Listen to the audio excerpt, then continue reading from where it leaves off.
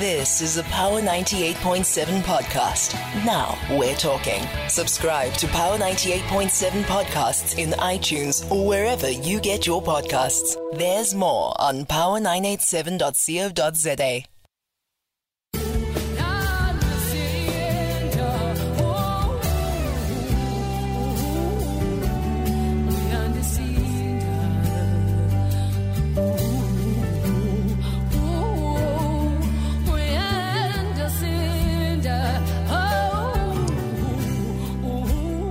Why not just remember her on a random Monday? It still feels so surreal. So surreal. One of our greatest daughters to ever come from South African soil, Zahara Umthwalowami, on Power 98.7. Now we're talking. Happy Monday. Good morning to you. 18 minutes after 2 o'clock Central Africa time. This is the Monday installment of Power Zone. We're with you until 3 a.m. this morning, and I'm with you the entire week between midnight and 3 a.m. Standing in for my colleague, Katleho Lehori. And we move, of course, now and shift gears and talk about just an update in terms of the conflict in the Middle East, of course, at the backdrop of the International Court of Justice ordering those interim measures in terms of the case brought by South Africa against Israel. It's ongoing. Of course, we are told that it may take some time before the conclusion of the case in terms of the genocide allegations. But let's speak now to the Marxist Workers' Party, and we're joined by the Secretary of the party, General Secretary Wiseman Hamilton, on the line this morning. Mr. Hamilton, thanks very much for your time. A very good morning to you. Welcome to the show. Good morning, and good morning to your listeners. Yes. Perhaps if you haven't had an opportunity, let me allow you one. Just your reaction and your thoughts given the ICJ ruling and what you as the Marxist Workers' Party made of the ruling. Well, we welcome the ruling because it completely confirmed what was unfolding in reality in the eyes of the entire world. Despite the best efforts of the mainstream media in the West to conceal the reality and themselves participate in an orgy of atrocity propaganda against Hamas and the combatants' actions on October the 7th, the reaction of the Israeli regime has been to the credit of the likes of Al Jazeera, but particularly through the efforts of social media and various platforms, relying on accounts from Palestinian journalists on the ground who defied the dangers and reported on what was happening. It had become clear that we are dealing with not just another of the many wars that Israel has carried out against Palestine, but we are talking about genocide in which the level of depravity by the Israeli regime had reached unprecedented levels. We've seen 27,000 dead so far, and that is just the official count of the bodies that have actually been picked up and identified. There are thousands more buried under the rubble. Of the 27,000 killed, 11,000 are children. And I think that for an argument to be even entertained as to whether what is unfolding is a genocide, is to ignore reality. And in any event, whatever those who are challenging the accusation of genocide may themselves be arguing, the reality is that the far-right government in charge in Israel has reaffirmed what the outlook is of the parties that dominate this government at a conference that took place, attended by thousands in Israel, by 11 cabinet ministers, 15 MPs, who have declared their intention to depopulate Gaza and to resettle it, and displayed a map to that conference similar to the one that Netanyahu, 2 weeks before the October the 7th attack, had proudly shown to the United Nations, in which there is no Gaza and no West Bank. So it is clear that what we have, seeing what is unfolding in this war, is an attempt to complete what was started in 1948 by the Zionists with the support of imperialism, and to carry out a new Nakba, a new catastrophe for the Palestinians, in which, under using the language of euphemistic language of voluntary emigration, at this conference that I've referred to, they made it clear we will force them to leave by starvation, having already destroyed 50% of residential buildings in Gaza, rendered the majority of the hospitals dysfunctional, cut aid supplies, cut water and electricity. They want to make Gaza completely uninhabitable, so that people are forced out. And this is based on the expansionist aims of the Zionist movement, with the support of imperialism. We have not only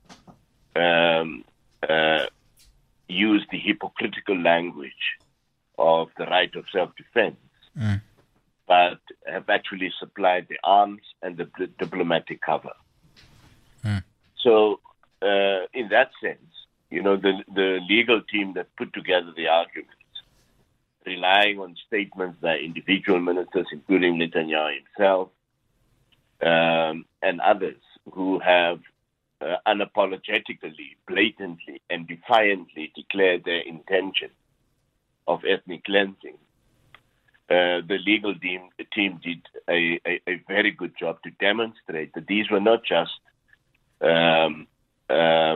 statements, errant statements by undisciplined ministers. It's a conscious policy, as that conference that took place recently demonstrates. Those are the official policies of the government, and they've been communicated onwards and inform the actions of the soldiers on the ground with the video evidence that the team has put forward. So they did an excellent job.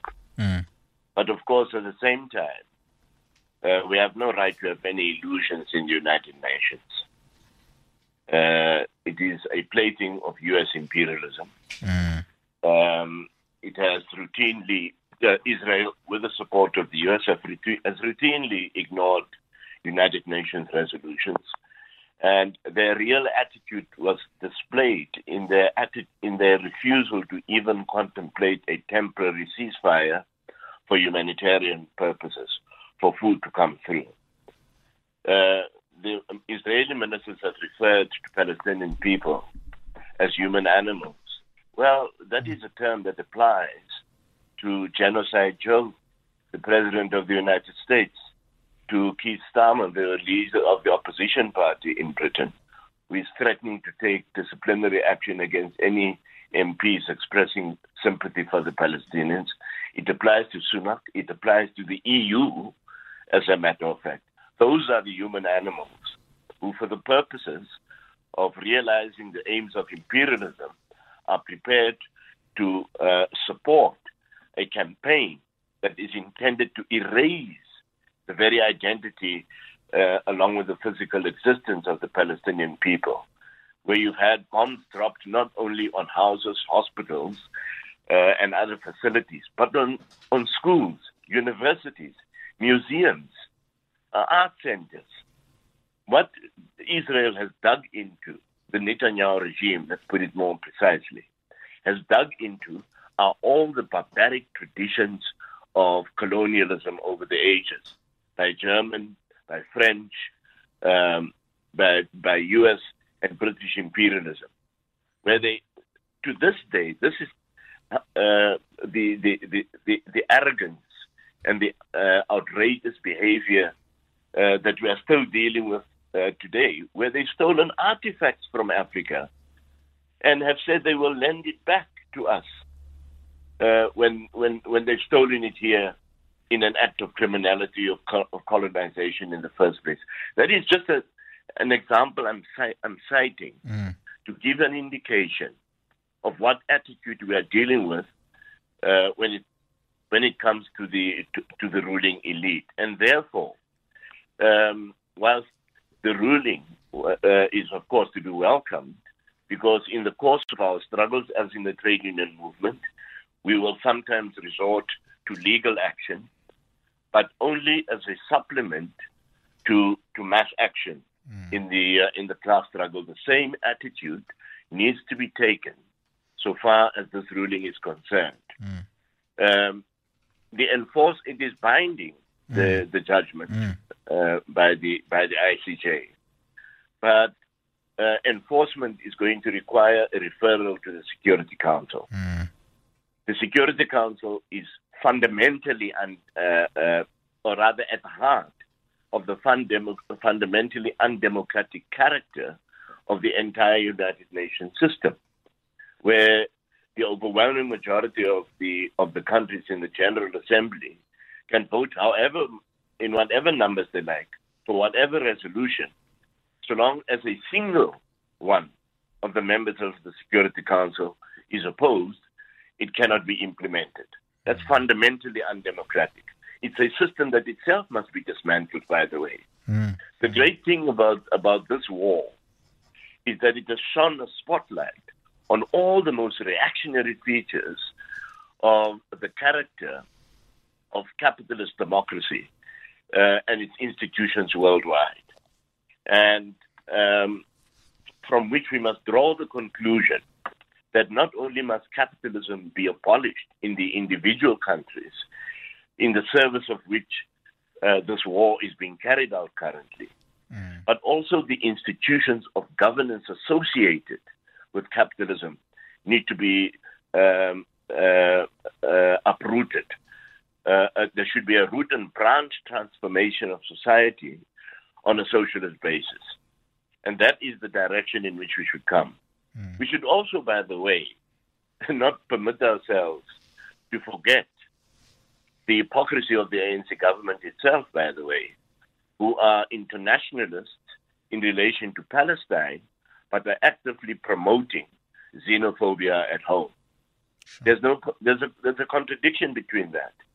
Only 3 weeks before the ICJ court case, Ramaphosa met with the Zionist Federation and with the South African Jewish Board of Deputies and gave them an assurance that notwithstanding the parliamentary motion for the closure of the Israeli embassy, the ANC government and the executive has in effect overruled its own parliament that it is in theory subject to, by the way, that they will not close the Israeli embassy, and that they will and that boycott actions against businesses trading with Israel would be attacked as anti-Semitic. That's Ramaphosa, by the way. So it's a cynical exploitation of the sentiments of the masses in this country in support of the Palestinians, that they are attempting to save their dwindling electoral prospects so far as these developments is concerned. Let's not forget, by the way, that to this day, the ANC will not acknowledge its responsibility for what happened at Marikana, which they still describe as a tragedy and not the premeditated massacre that evidence at the Parliament Commission of Inquiry has demonstrated that it was. So we shouldn't get confused about that side of the matter and not permit ourselves to forget that. Nonetheless, we should use it to galvanize international support for in solidarity with the Palestinians, but raise the action to the level which unfortunately has not yet happened in South Africa, where the action must entail not only economic sanctions against Israel, but in the case of those countries that are staging posts for the places of manufacture for the arms that are being sent along the entire route from the places of origin in the U.S. to places like Shannon Airport in Ireland and elsewhere. Wherever munitions are being prepared and manufactured for Israel, those must be stopped from going. Okay. That is in line with previous internationalist traditions that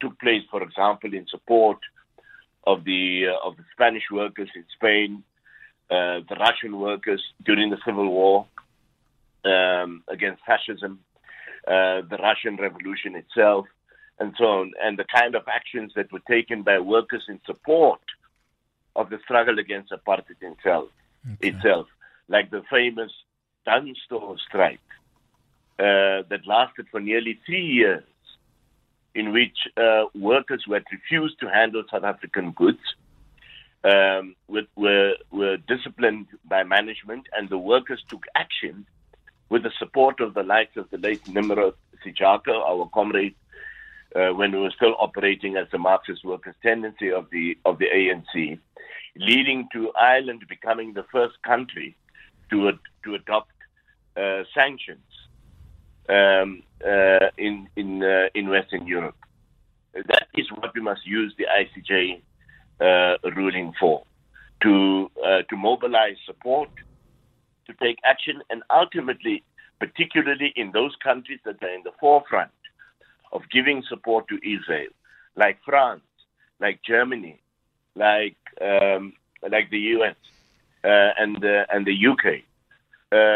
We should look at strike action by the trade unions to demonstrate solidarity and to give proper support to the Palestinians in what is one of the worst, by the opinion of many experts that have studied war. The amount of bombs that have been dropped on the Palestinian people in 1 year exceeds what has happened in over a year, for example, in the Russia-Ukraine war against a completely defenseless people. So this is the approach that we think should be taken so far as the ICJ ruling is concerned. Yeah. And, your position as the Marxist Workers' Party is seemingly very clear, but, it also appears that Israel is just not budging. And I mean, you've spoken quite extensively and given so much background and context, but what do you think it is that they just appear not to be budging in terms of this ruling? And I mean, you've already touched on the issue of this order being binding, but the enforcement being a challenge in this particular instance. Well, the reason that the Netanyahu regime is adopting the defiant stand that it is doing is that it has the active support of the major imperialist powers. Remember that the EU representative, Ursula von der Leyen now, was one of the first to go and congratulate her. Yeah. To express support for Israel. Biden himself expressed that support. So what he is relying upon is the complete contempt of international capitalist law by the powers of imperialism itself, and therefore feel that they can act with impunity, as Netanyahu has once again demonstrated in relation to the executive order that Biden has signed, identifying 4 of the settlers that have been deliberately defying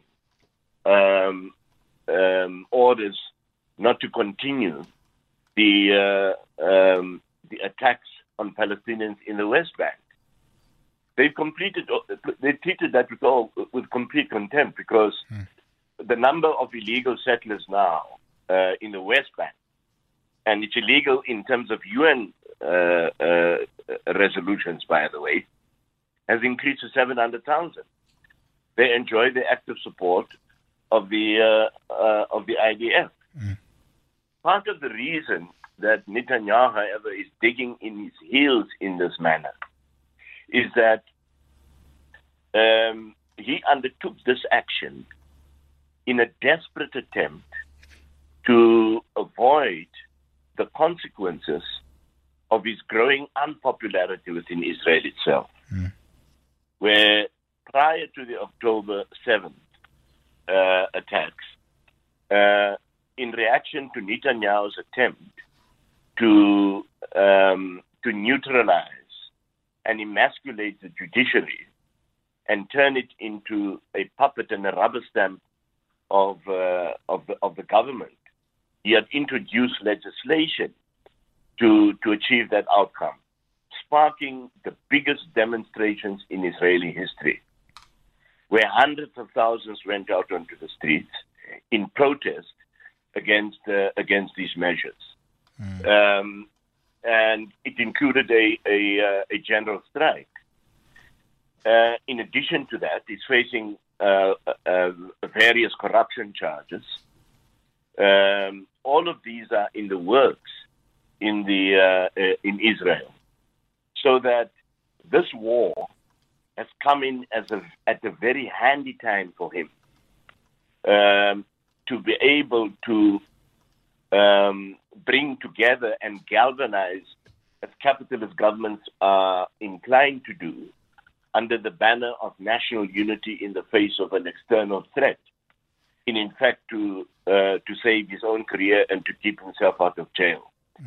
And that, I think, unfortunately, is the tragedy of the side of the actions of Hamas, because however heroic the youth in the Al Qasim brigades may be, and Islamic Jihad, the reality is that unless your military strategy is subordinate to your political strategy, and that political strategy is in turn organized on the basis of a socialist program, which is the only way in which the national liberation of the Palestinians can actually be achieved, you are going to use methods that have the opposite effect so far as weakening your enemy is concerned.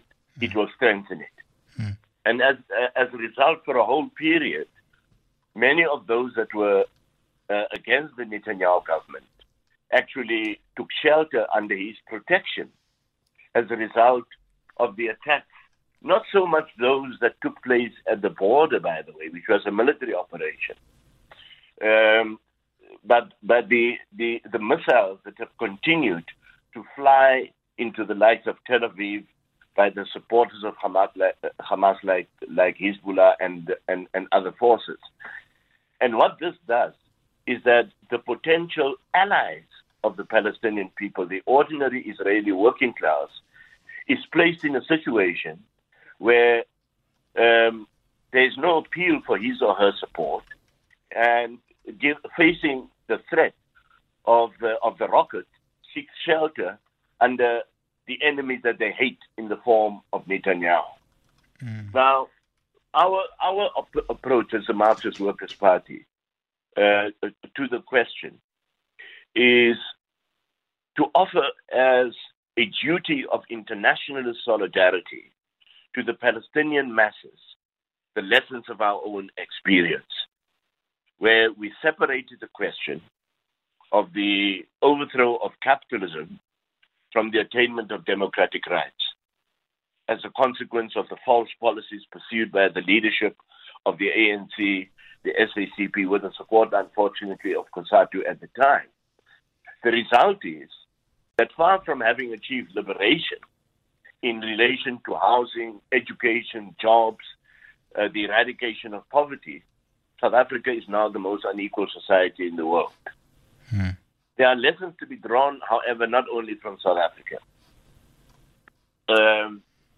The liberation struggle against colonialism fought in neighboring Zimbabwe, in Namibia, in Mozambique, none of them fought on the basis of the eradication of the capitalist system that underpinned colonialism and attempted to substitute the outgoing colonial elite with a new elite out of the indigenous population, the continuation of capitalism.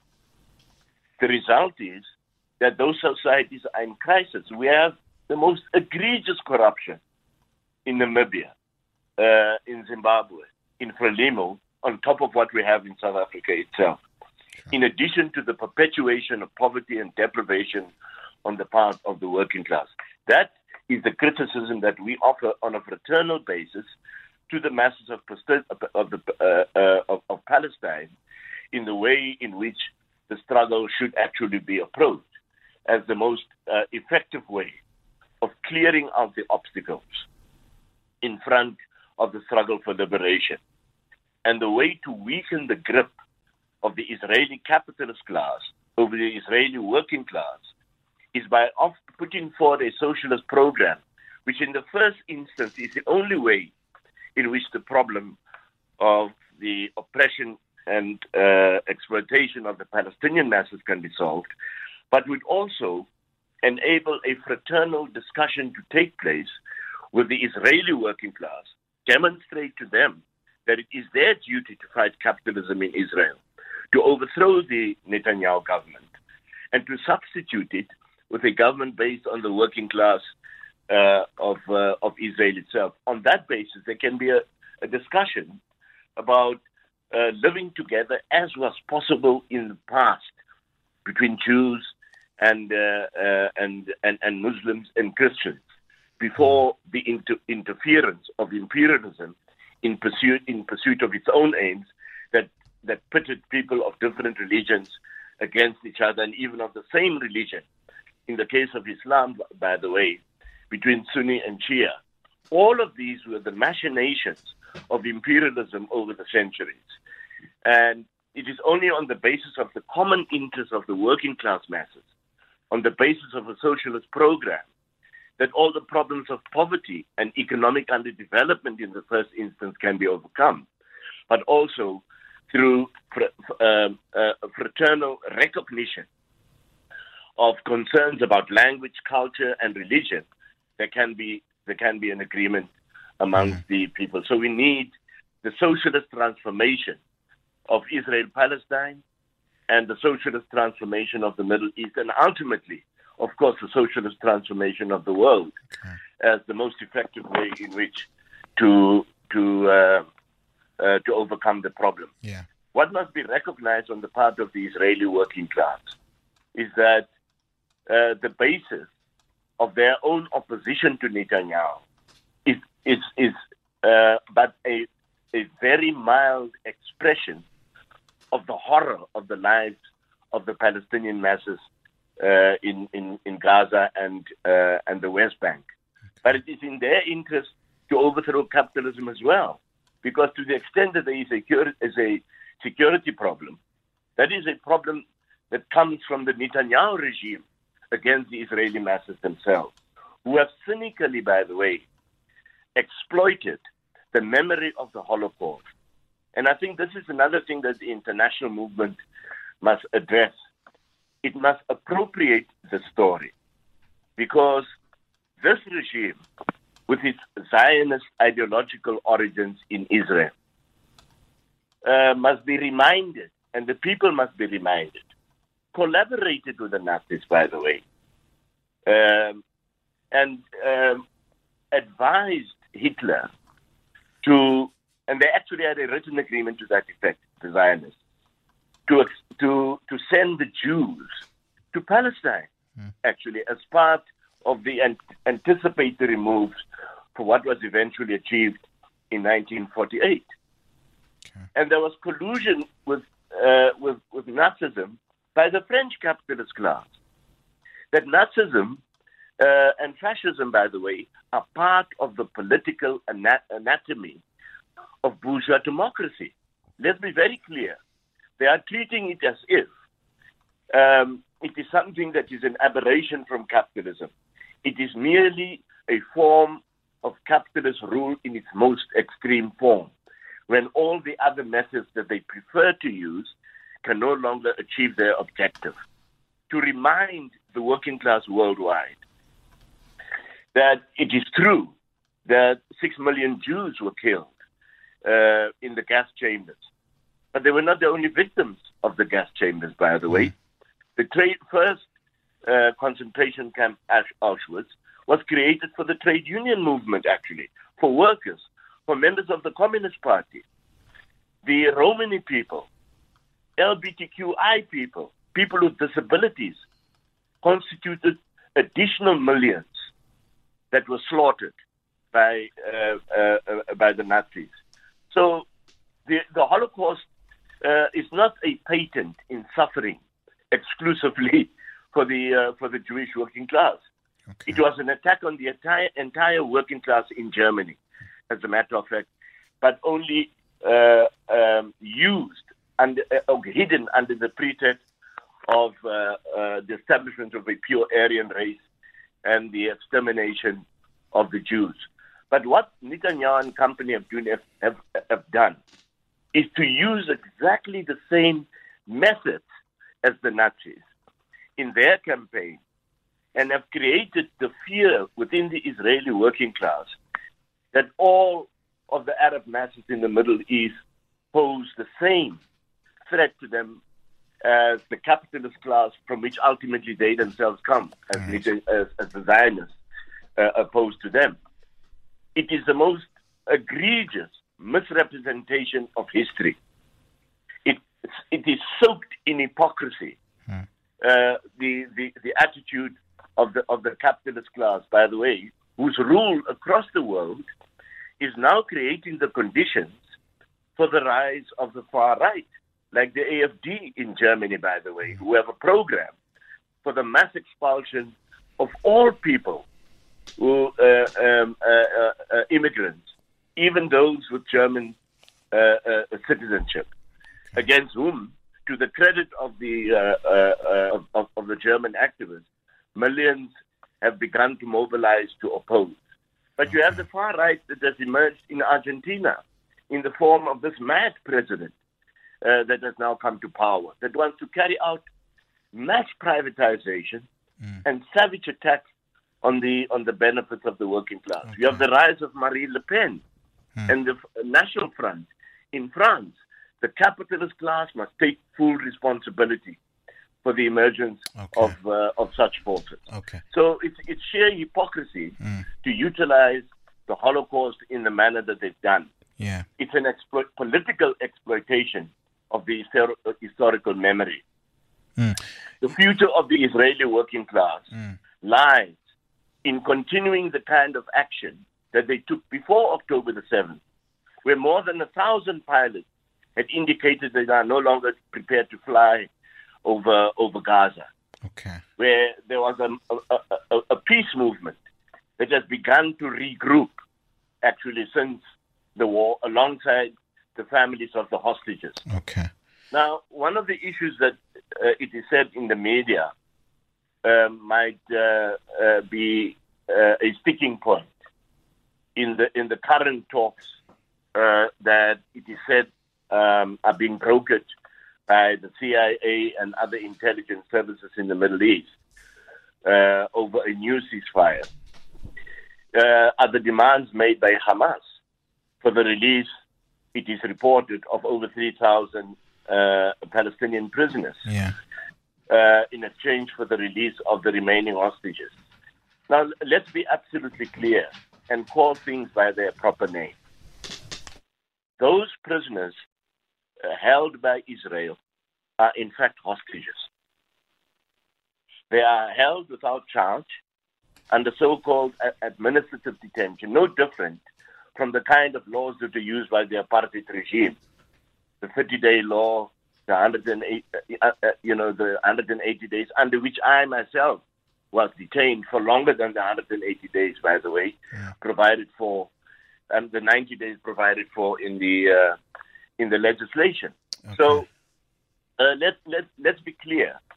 They are hostages who are there in a war that has unfolded through several wars, of 4 or 5 of them, where you, in fact, have only had a truce in between. Okay. Mr.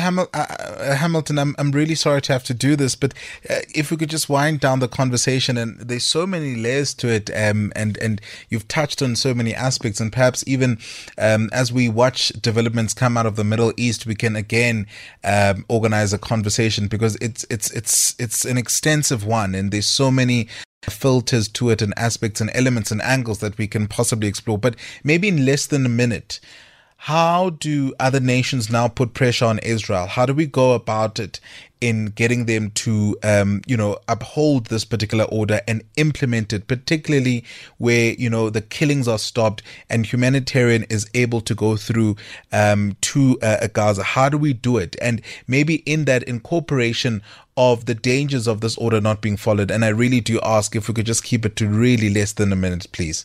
Okay. Look, I think that the most effective way in which to ensure the enforcement of the ICJ ruling, which will only be an interim thing, because we need a permanent solution, which is the overthrow of the Israeli regime and of capitalism worldwide.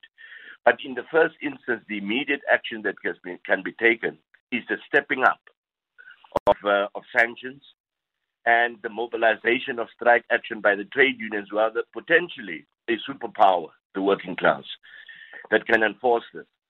This has been demonstrated in the past, where the actions of the organized working class have been absolutely critical in the successful outcome of struggles of working class in a number of countries in the past. And that is what this particular ruling should be used for, as a basis for the galvanization of support for economic sanctions, to prevent the transport of arms and munitions and so on, and to Israel, and ultimately to demand of their government to enforce their own action by threatening to take action in their own countries by the trade unions themselves. Yeah. In the final analysis, though, what we must learn from these events is that it is the most barbaric expression of the crisis of capitalism and the necessity for its abolition and the socialist transformation of society. And for that, we need mass workers' parties on a socialist program that must be established in Israel, in Palestine, in the Middle East, in the United States, in the US, in France, in the UK and France, in Germany, and across the world. In that way, the world's people can come together and put an end to the barbarism of capitalism and the disaster into which they are driving humanity. Okay. Mr. Hamilton, thanks very much for your time. Really do appreciate it. As I said, what an extensive conversation, and there's so much we haven't even gotten to, but thanks very much for your insights and in your knowledge where this particular subject matter is concerned. You've been listening to a Power 98.7 podcast. For more podcasts, visit power987.co.za or subscribe wherever you get your podcasts.